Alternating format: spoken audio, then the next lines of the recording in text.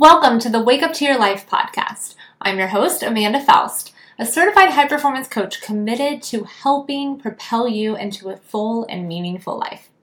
If you're tired of going through the motions and you're craving a life filled with purpose and intention, then you're in the right place. Together, we'll explore strategies, share stories, and unlock the secrets to living your life to the fullest. So grab your cup of coffee, or in my case, tea, and get ready for a powerful time of waking up to your life.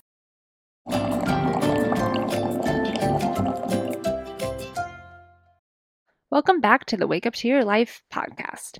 Today we're doing a part 2 episode. This is the first time I've done a part 1 and part 2 episode. So if you haven't already, listen to episode 20 before you start this episode. I promised to keep the episodes short and sweet, and the last episode there was a lot to cover. So we are going to continue that episode with a few actionable steps you can take to achieve your goals right away. Let's dive into part 2. All right, the first one is to take some time to think about your goals. What do you want to achieve this week, this month, this year? And how do they all tie together? Is what you want to achieve this week building upon what you want to achieve a year from now? If what you want a year from now is completely different than what you're achieving this week, then you're building the building blocks for the wrong building. Like you're doing things that aren't getting you to where you want to be later. So you might want to rethink what this week looks like.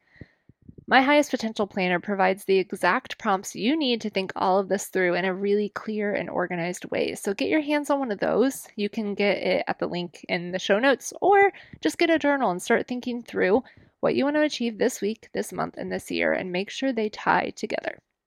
All right, the next one is to write down your goals and put them where you'll see them often. Remember the last episode where I told you a funny story about my son, my 8-year-old? Well, you need to put your goals somewhere you can see them too. Whether it's the mirror, on your desk, it could be your phone background, maybe it's the dashboard of your car. Where is it for you? Where will you see the reminder of your goals? And what triggers it for you? Is it writing them out? Is it a picture? Is it a symbol? Sometimes it's just something like an image. It doesn't even have to be all written out, but just something that's going to trigger a response in you to take action on your goals. Number 3, break down your goals into smaller steps and get them on your calendar. When you're reviewing your calendar each week, do you have things on there that are helping you reach your goals? Are they moving the needle forward on your big, important things in your life? Another thing, too, when you want to break down your goals into smaller steps is share them with a friend or coach for accountability. Tell somebody, a dear friend or a colleague, or maybe even someone on your team, what your goals are for that week, and have them ask you on Friday, hey, where are you at with this? How's it going? Have people holding you accountable. You may not show up for yourself as much as you show up for others, so get others involved. Number 4, create a plan for how you're going to achieve your goals. Remember, define the resources you need. If you don't know the how, then sometimes it's hard to take action. So create a clear path for yourself and define what you need to support the success. And the last one, start tracking your progress. Remember, we talked about tracking because us high performers are on to the next thing quicker than we even realize, and we need to be able to see the progress we're making.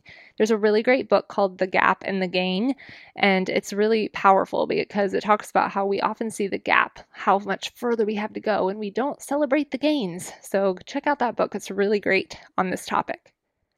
Now remember, setting goals is only the first step. The most important thing is to take action on those goals, not just setting them. So be sure to take action this week. And remember, each new day is a chance to wake up to your life.